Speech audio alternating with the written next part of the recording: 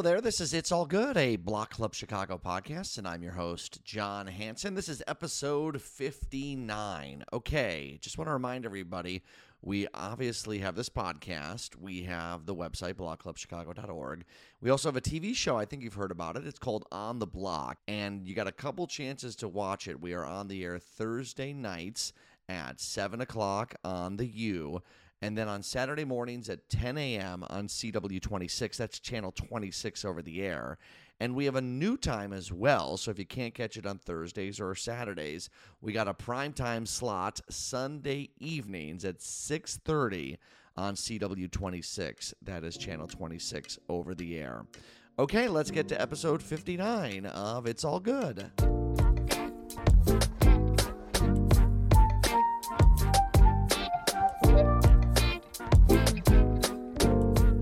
A team of youth advocates has opened up a community center to call home on the South Side. They've been working on this for 7 years, and they've been working out of their cars in the meantime to get this together. It's the Light Collective. They're a group that supports young adults that are impacted by poverty and homelessness, and we're joined by two of the folks that work over at the Light Collective. Carl Wiley is the Chief Creative Officer, and Tonka Bradford joins us now. She's the Office Coordinator and Advocate. Tonka, Carl, thanks for hopping on with us today. Yeah, thanks for having us. You guys must be incredibly excited about the new developments, and we'll get to them.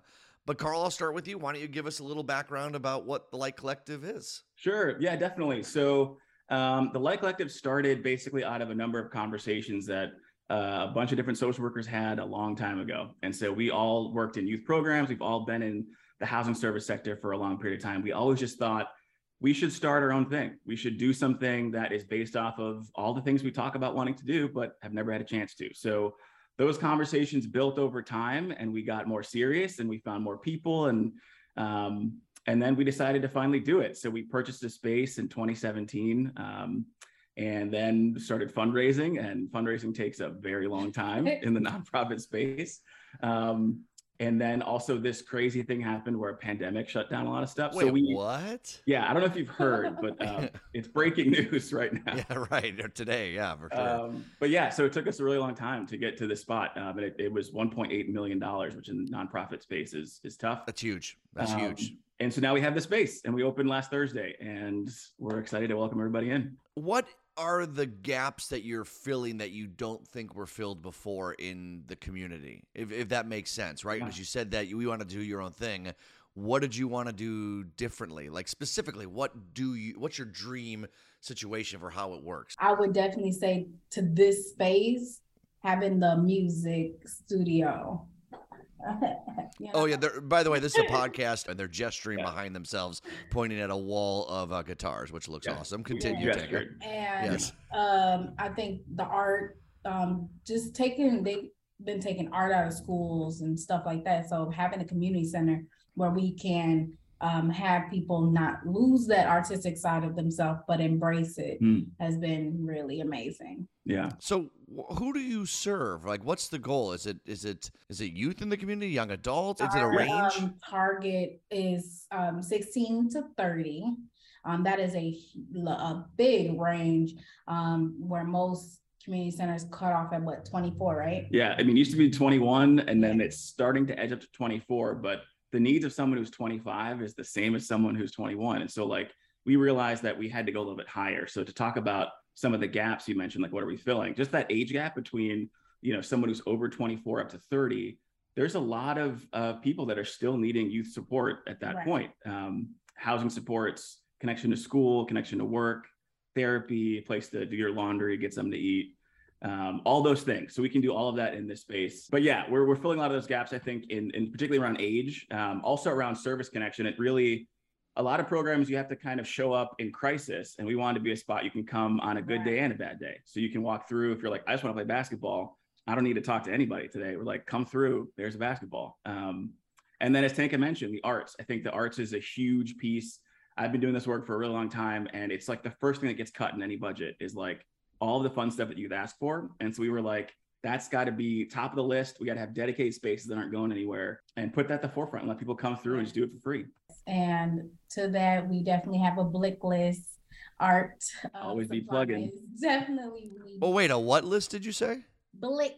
What does Blick mean? So yeah, It's a Blick art supplies store. so Blick, Oh, any okay. OG artist knows about Blick. That's where you're getting all your stuff from. And like, I mean, Not me. So I was not me. gonna say, John, I don't want to put you out. I didn't know if this was like a new term that the kids were using, like Blick, and I Yeah. just had been missing out. But no, okay, it's a store. Got it. Yes. No, Blick. And so like we have a list. We have an art room that's literally right next door here to this room, and it's got a number of like awesome things. We can do candle making right now. We can do painting and stuff, but there's a lot of supplies that we haven't been able to get yet. So, if we're gonna plug, I'm gonna plug. Like we can Do it. get this list of art supplies if people feel inclined, or if you want to donate your art supplies, we'll take them. Yeah. Is this a place where you envision, maybe, well, obviously in the summer, we have a long time where young adults and older teenagers don't really have many places to go if they don't have a job. And then after school, right? Like those are some critical hours during the day. So I imagine that the community center is not only a great place to be creative, to test your, try new things. It's just a great place for kids to have and young adults to have something to do, right? Yeah, I mean, like exactly. that is such a challenge in any community, but it is a huge challenge in Chicago. Yes, Yeah. absolutely. I mean, like when you think about stuff to do during the summer, it's either like post up at your house for free or go out and spend money somewhere. And it's like for here, we're like, just come through all this stuff. And I'm pointing again, but like all of these things here are for free for people to come in and use. And we're particularly our target demographic is people experiencing poverty and homelessness. So even of that group, it's like it's hard to do any of that fun stuff during the summer. So we try to recreate as much of that here as we could. Yeah. Right. We have our computer lab so people can come in and, do resume stuff or just, be on Facebook, That's okay, right? Like I think that's Yeah. the other thing too, is like I think a lot of places try and prescribe what you're supposed to do during that time. Yeah. And maybe some well-meaning programs, right? Where they're Sure. like, no, this is here what you're doing. And this is also, Tanka, maybe you could tackle this question. The idea being that you guys are a part of this community in many ways, and it's not someone floating on in saying, here's something we've designed for people. I imagine this is something you heard from people in the community that they wanted here. Yes, they wanted art. They wanted good food. And we have our chef that is working very hard to bring us like healthy, delicious meals using our garden. It's just all of the things that people wanted to see. Yeah. And we're putting it out to the community. Yeah, absolutely. I mean, and even like further too, like the community around here is mostly around our block at 76 and St. Lawrence is mostly retirees. And a lot of folks around here were like, we wanted to see a positive spot for youth to go. Like we wanted to have this happen. They had talked to the Alderman Sawyer was great in helping us get this space. So there was a need. People were asking for this to happen. And we just happened to be scouting for a spot. But it also was, like you said, you don't want to float in. It's a community center. It has to be built from the community. So like literally our chief building engineer lives across the street, Mr. Davis. He's been on this block for a long time. And he's the chief, right? He was here long before us. In fact, before we came, like we had bought the building, but we weren't in here because it needed a lot of work. And we noticed that the grass kept getting cut and like the snow kept getting shoveled. And we were like, is any staff doing this? And it was like, no, we're not doing it. It was him. He was still taking care of the building from across the street. So like at the end of the day, this is a community program with, folks literally across the street that are both working here and like doing their thing. It was in the space you're talking about was a former Black Methodist church, which is nearly 100 years old. And I mean, in Chicago, we've seen so many churches as, parishioners have gone down in population sizes, churches all across the city vacant and left behind, these incredibly gorgeous structures that just kind of need a new life. I think there's something poetic about it being in a church in that that's where a lot of community gathering used to happen. And I'll even go further. There's a keystone right by the front door that they installed in 1926 when they built the building. And it says dedicated to the development of youth, 1926. So almost 100 years ago, they built this building expecting to support young people. And almost 100 years later, that's what we're doing. Yep. Gave me goosebumps. You can't see this on the podcast, but I'm showing them my disgustingly hairy arm that has goosebumps Yes, on please it. annotate. Tanka, so I mentioned at the top, and Atavia wrote about it, how you guys were working out of your cars or wherever you could be. How has this process been, Tanka, for you? I mean, I imagine it's emotional. It has been. For the most part, we meet people where they are, and that's like the part where people love. They love that I can meet them at their granny house or at McDonald's or at the park or wherever they are, because bus fare, you can't always get bus fare, and some programs get bus fare, and some don't. I met a lot of who I work with just outside at a gas station or wherever. Yeah. So Tanka, what does it feel like now that you're inside the building, right? Like this has been a dream in your guys' head and on paper and plans to actually be where you are right now. Yeah, what is that like? It feels really good. I remind the team to take a breath all the time and sit back and be like, we did this. It's been like, I've been with Light Collective for 4 years. And in this time, I love the nest. That's the nap room downstairs. There's a nap room? There is a room you can nap. Yes. Yeah. It is amazing. And right now I'm getting like all our fall decorations out, and Carl knows I love Halloween. So Is it spooky season at the new Light Collective? Yes. Spooky season. Everything is coming out. We got a couple of skeletons, webs, and everything. So definitely come out. And Tanka is currently trying to pitch us getting what we're calling Mr. Light, those like 30-foot Home Depot skeletons that we want to put out front. Yes. So I don't know, like maybe the listeners. Someone wants to donate that. Yeah, exactly. Yeah, someone wants to donate a 30-foot skeleton. It would make Tanka's day.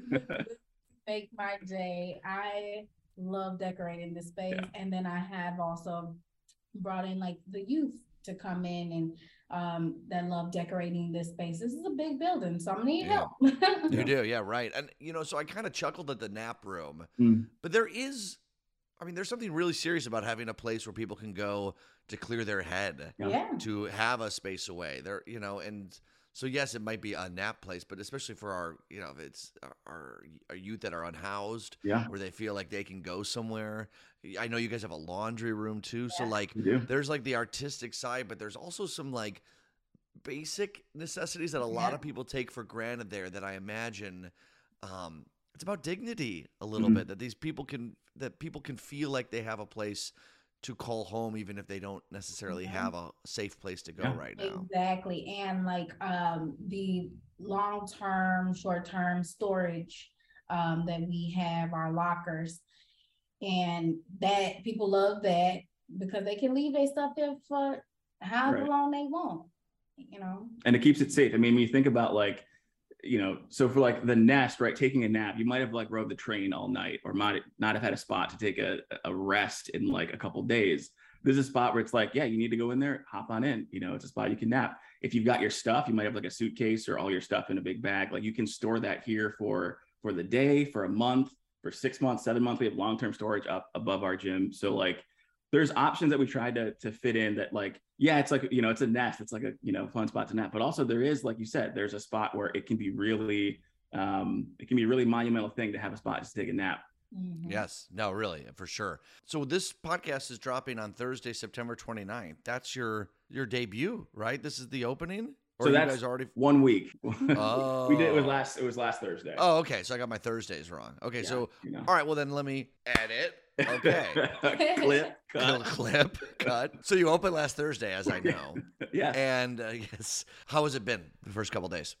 It's been good. We've had people reach out that wanted to volunteer. We've had a couple more youth come in. People are using the laundry. Yeah, just all of the things. Yeah, we intentionally, like after our opening, we wanted to scale up slowly because initially our plan was to open and COVID was still a thing. And so we had to set our schedule and our priorities, and all of our protocols are around existing during sort of a wave of COVID. That's sort of subsiding. So we are readdressing like our hours of operation, and but we wanted to slowly roll open. And so we do have, we have a number of folks that are coming in now. We expect more to come through as the word gets out and as people listen to your podcast and are like, oh, there's this new program. And we start to see more people. And then we expect this to be pretty much stacked every day it's open. That's awesome.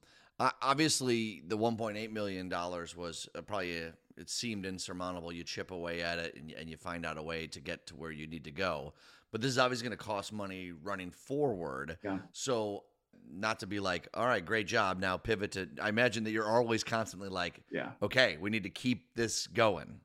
Yeah. So, and actually even to go further back, so that 1.8 million is like, that's the total cost, but we didn't raise 1.8 million, right? So like we raised a significant amount, I should say, but to get across the finish line, we did have to take a loan to finish it out. So we are servicing that loan. And so if anyone feels inclined to support financially, that would go straight to that loan.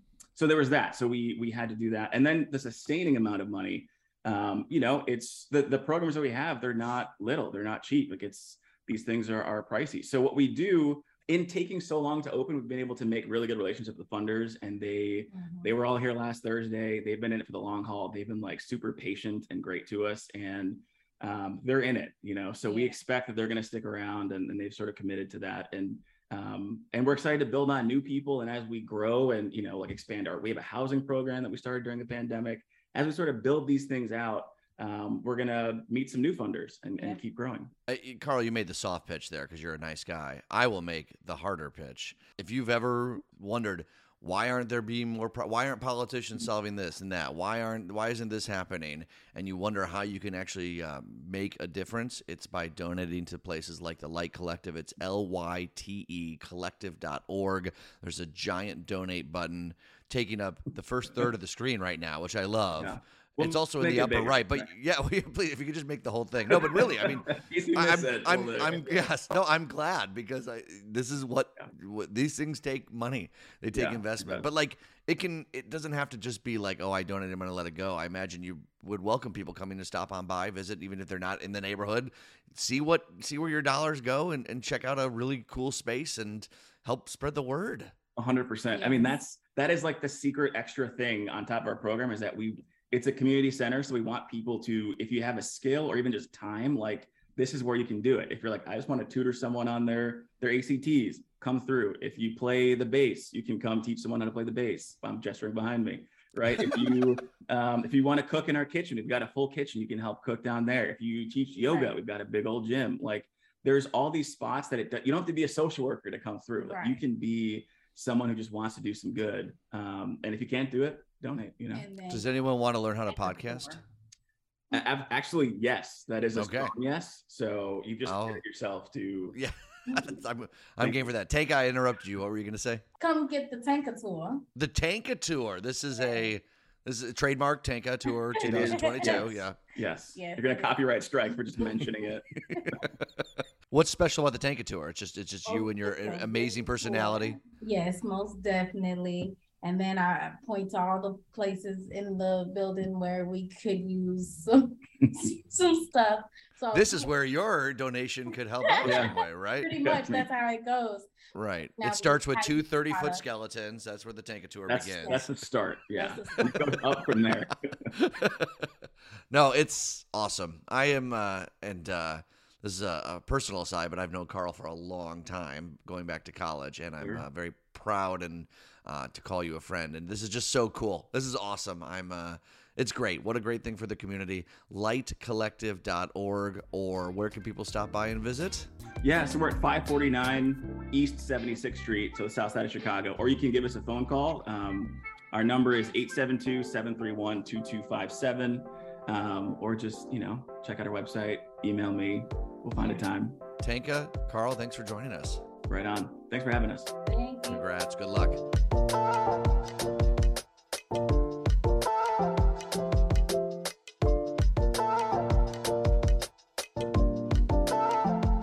All right, that's going to do it for episode 59. Thank you so much for listening. If you could rate, subscribe, review to the podcast, that would be awesome. That helps to get more people to listen, of course. And go to blockclubchicago.org. Consider subscribing to the newsletters, which are great, and becoming a donor, subscribing, a paid subscriber. That really helps us, as we are a nonprofit newsroom. All right, till next time, I'm John Hanson. Thanks so much for listening, and have a great weekend.